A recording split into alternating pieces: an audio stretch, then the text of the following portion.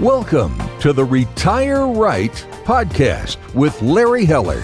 You deserve complete financial advice. There's no acceptable alternative if you want a plan to live well and on your terms. Complete financial advice equals complete peace of mind. Now, let's get into this week's podcast episode. Hello and welcome to Retire Right with Larry Heller from Heller Wealth Management. Today, Larry's brought in a great guest that is Salvatore Albanese of Salvatore Albanese & Company, LLC, a full-service CPA firm. Prior to starting his own firm, Sal worked at the Big 8 accounting firm of Arthur Young. Salvatore Albanese & Company has been providing accounting, tax, bookkeeping, and estate planning to individuals and businesses for over 35 years. They have offices located in New York City, Long Island, and West Palm Beach, Florida. Sal is married and has 4 daughters and lives in Oyster Bay, New York. Sal and Larry will be discussing the 2020 Secure Act law changes and providing some suggestions. Guys, this is going to be a great podcast. Take it away, Larry. Thank you, Eric. Thanks, Sal, for joining us today. So let's get right into it. So, Sal, let the audience know, what is the Secure Act? Well, Larry, the Secure Act is an act that was passed on December 20th by Congress, and basically it provides 2 things. Number one, it provides some benefits for employees, and it also provides benefits for employers trying to promote companies to offer retirement plans. So the law has given us some things, but it's also taken away some things, which we'll get into in a little bit. So why don't we start with some of the benefits that has come in. So, the first thing is automatic enrollment safe harbor cap. What have they done to that? Well, Larry, in order to promote additional savings, the Secure Act increased the contribution that you're able to make from 10% to 15% of one's salary. That increase takes into effect that as of January 1 or whenever there's a pay raise. The employee also has an option to either participate or decline that offer. Right. Since this is auto enrollment safe harbor, they would have to opt out instead of opting in. That's correct. So, and we'll talk a little bit more about auto enrollment in a few minutes. So, one of the other things that they've changed in the plan is they've made simplification of the safe harbor 401k rules. So we're not going into that in a lot of detail, but they've eliminated the safe harbor notice requirements, and they've allowed amendments to be made to non-elective status within 30 days prior to close. And beforehand, you had to do it before the year, and even after 30 days, they've changed the rules that you could still make an amendment, but now you'd have to make a 4% non-elective contribution instead of a 3%. So what that really does is it looks like a plan is going to, fail testing because they're able to put in some more money as a non-elective to all the employees to make the plan pass testing and give the highly compensated, allowing them to put away the full benefit. Anything else you want to add about the safe harbor? Yeah, with regard to that, Larry, I believe that's one of the advantages of, for employers. They're trying to simplify the requirements, therefore eliminating some of the red tape that usually one had to do in prior, with the prior law. So another thing is that they've done is they've increased the some of the credits limitations for small employee pensions. So some of the startup costs have increased, and that's a credit. So how does that differ from a actual deduction? Well, Larry, as you know, a credit is a dollar for dollar reduction of tax, whereas a deduction is you're applying a tax rate to that deduction to realize the actual dollar benefit. I don't know if that answered the question. So a credit is much more beneficial than a deduction, of course. There you go.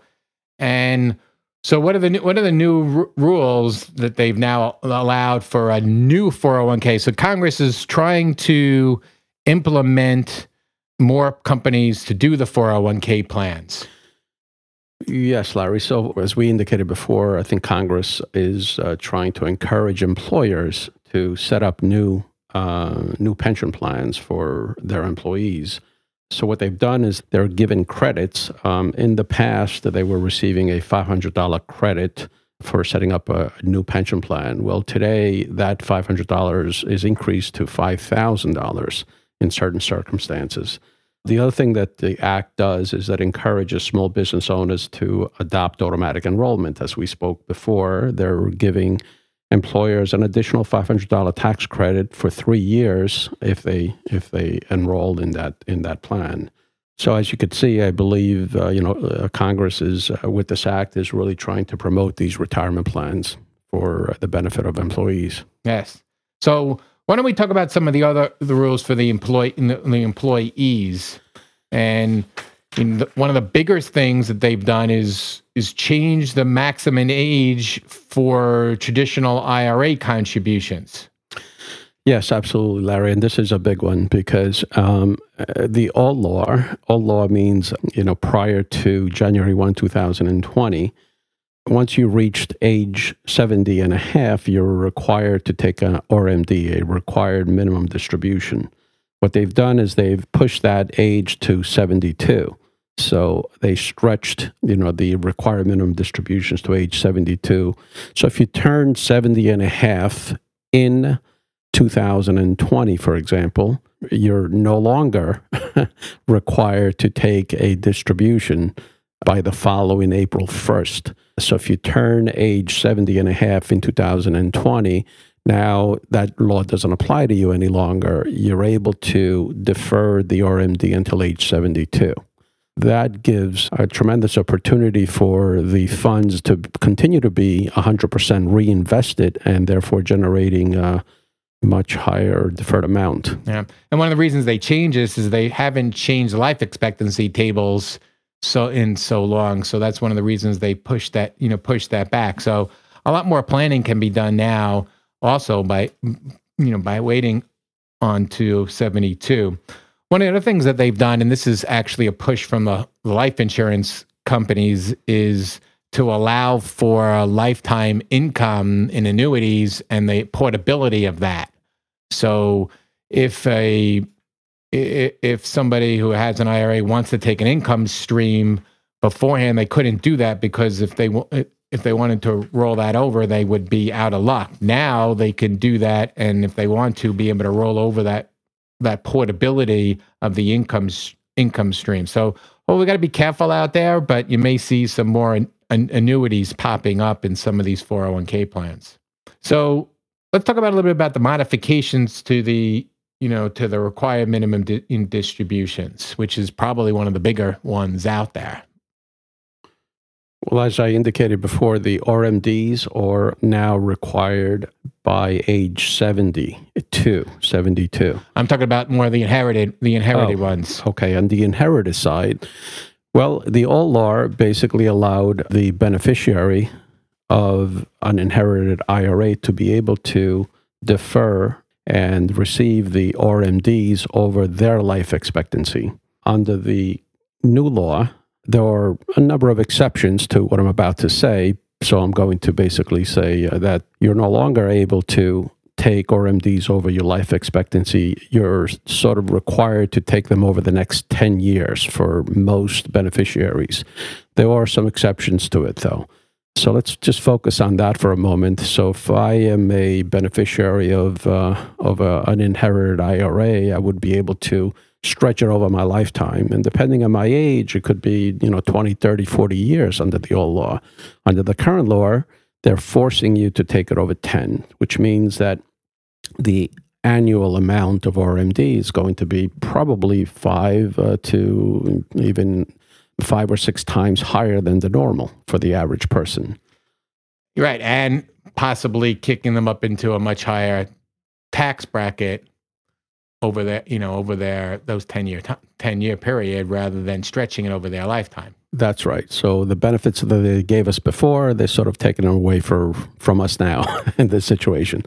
As I said, there are some exceptions. So the exceptions to the rules are that if you are a spouse of an inherited IRA, obviously the rules didn't change there. You're able to continue to take those RMDs over your life expectancy. there is another exception, and the exception is that if the beneficiary is within 10 years of the deceased age, you're also able to receive the RMDs over the lifetime of the beneficiary.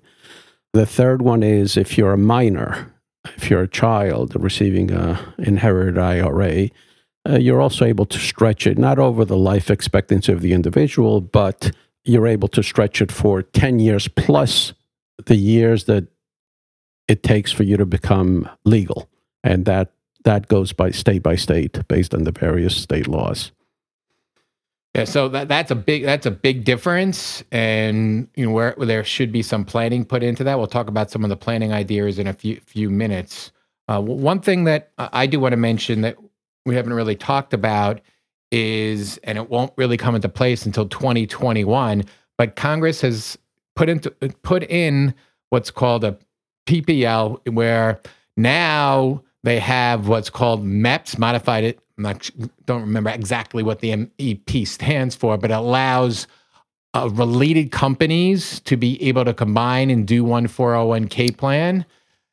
Multiple employee plans. There you go. Multiple employer plans. Right. Okay. So now they're going to change that rule starting 2021 that you can have unrelated companies come together. So, which would reduce the administrative costs and encourage some smaller companies to put a retirement plan in place. So we've got some time on that, and we may actually have another podcast before 2021 just on that, because it will be very interesting, but that doesn't come into place until January 1st, 2021.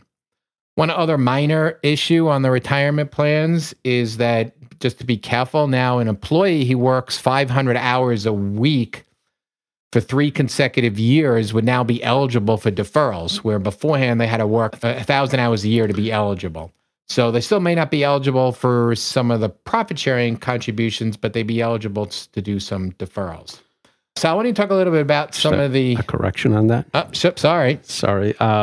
So you said 500 hours a week. That's impossible. I know, 500 hours a year. You meant 500 hours a year, yes, whereas in the past it was 1,000 hours per year. Yes. Yeah. So why don't we talk a little bit about some of the penalties now that they put into place? So, they want to encourage the filing of timely and accurate information. Larry, as we said before, some of the negatives of the Secure Act is that even though they're promoting retirement plans, they also have increased significantly the penalties. For example, if you fail to file a Form 5500, which is the tax return for a retirement plan, in the past it was $25 per day with a maximum of $15,000.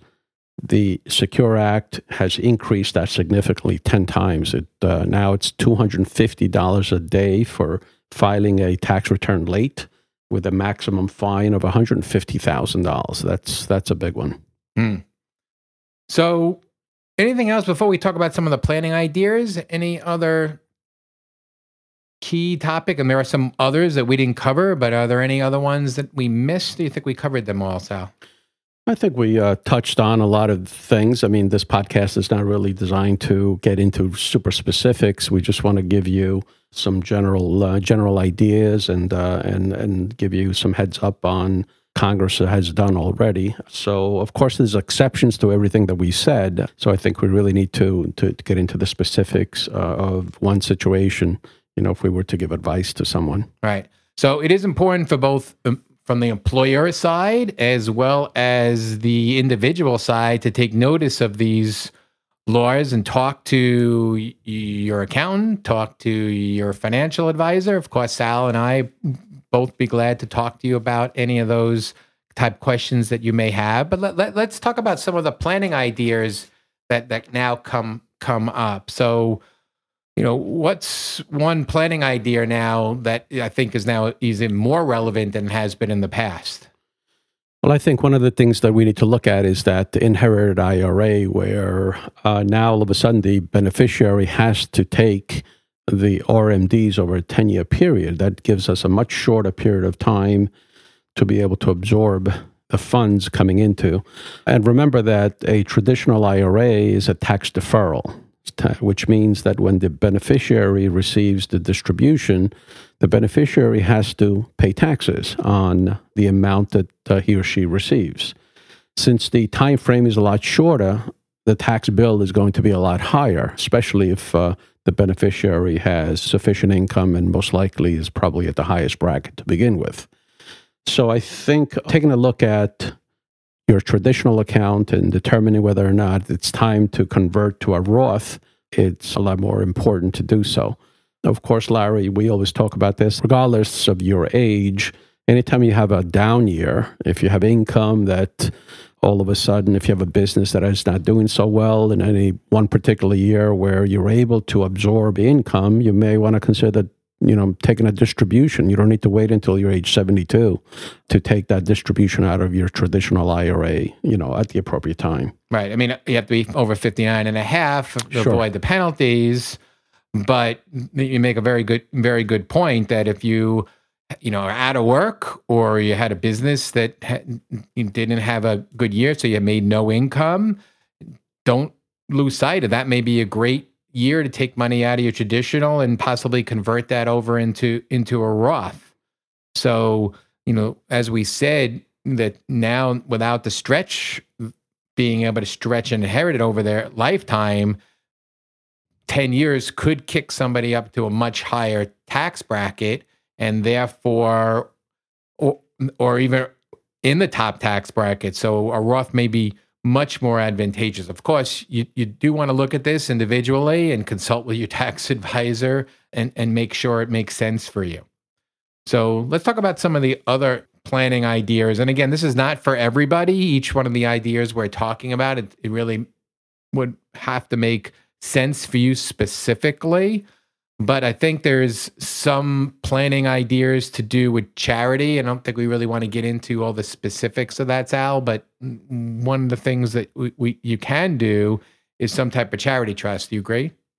Oh, absolutely. Setting up a charitable remainder trust, for example, that there are tremendous opportunities and benefits of doing so, receiving income for a longer period of time, and ultimately donating the principal to your favorite charity is a good way to go. Right. And the other one is really something also to look out now. As we said, from the inherited IRAs, that you have to take it out over 10 years and possibly kick up into a much higher tax bracket, your children or your grandchildren, who's ever inheriting the IRAs, unfortunately may have to pay some additional taxes. So there may be opportunities where it makes sense to look at some second to die insurance policies to offset some of those taxes. Sure, absolutely. And of course, that life insurance policy, I would consider putting it into what we call an ILIT, or an irrevocable life insurance trust. Right. And some of the ways possibly to pay for it would be with after-tax dollars, or even pulling out small amounts out of your IRA if you're a low tax bracket and you've already, retired. So those are three that we've touched upon. There are definitely others. So this is relatively new, the Secure Act, and will be coming into place more and more going forward. So, if you have any questions, feel free to reach out to Sal at salalbanese.com, and him or somebody in his staff will be able to help you and to steer you in the right direction. Sal, thank you for joining us today. This was great. Thank you very much, Larry. Thanks for the opportunity. Hey guys, this was a great podcast. I'll tell you what, the Secure Act is still a mystery to a lot of people, and I appreciate a good overview of it. And Larry, I was right there with you. When you said working 500 hours a week, as a small business owner, I feel like I work 500 hours a week sometimes. I know you do too. So we all tracked with it. We knew what you were talking about. Thank you guys again so much. And we'll put the contact information for Larry in the show notes in the summary. If you have any questions, go ahead and click on that link if you're listening to this and you haven't had time to write that information down, and he can give you the contact information for Sal, or you can just reach out to Larry and chat with him as well. Again, guys, thank you so much for introducing us to the Secure Act and kind of giving us this overview. It was very, very valuable. If anybody wants to say anything, now would be the time.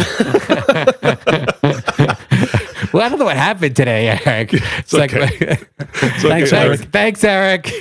You bet, guys. And thank you all for listening to the Retire Right podcast with Larry Heller. If you have not subscribed to the podcast yet, please click the subscribe now button below. This way, when Larry comes out with a new podcast, it'll show up directly on your listening device. This makes it much easier to share these podcasts with your friends and family. Again, thank you for listening today. For everyone at Heller Wealth Management, this is Eric Johnson reminding you to live your best day every day. And we'll see you next time.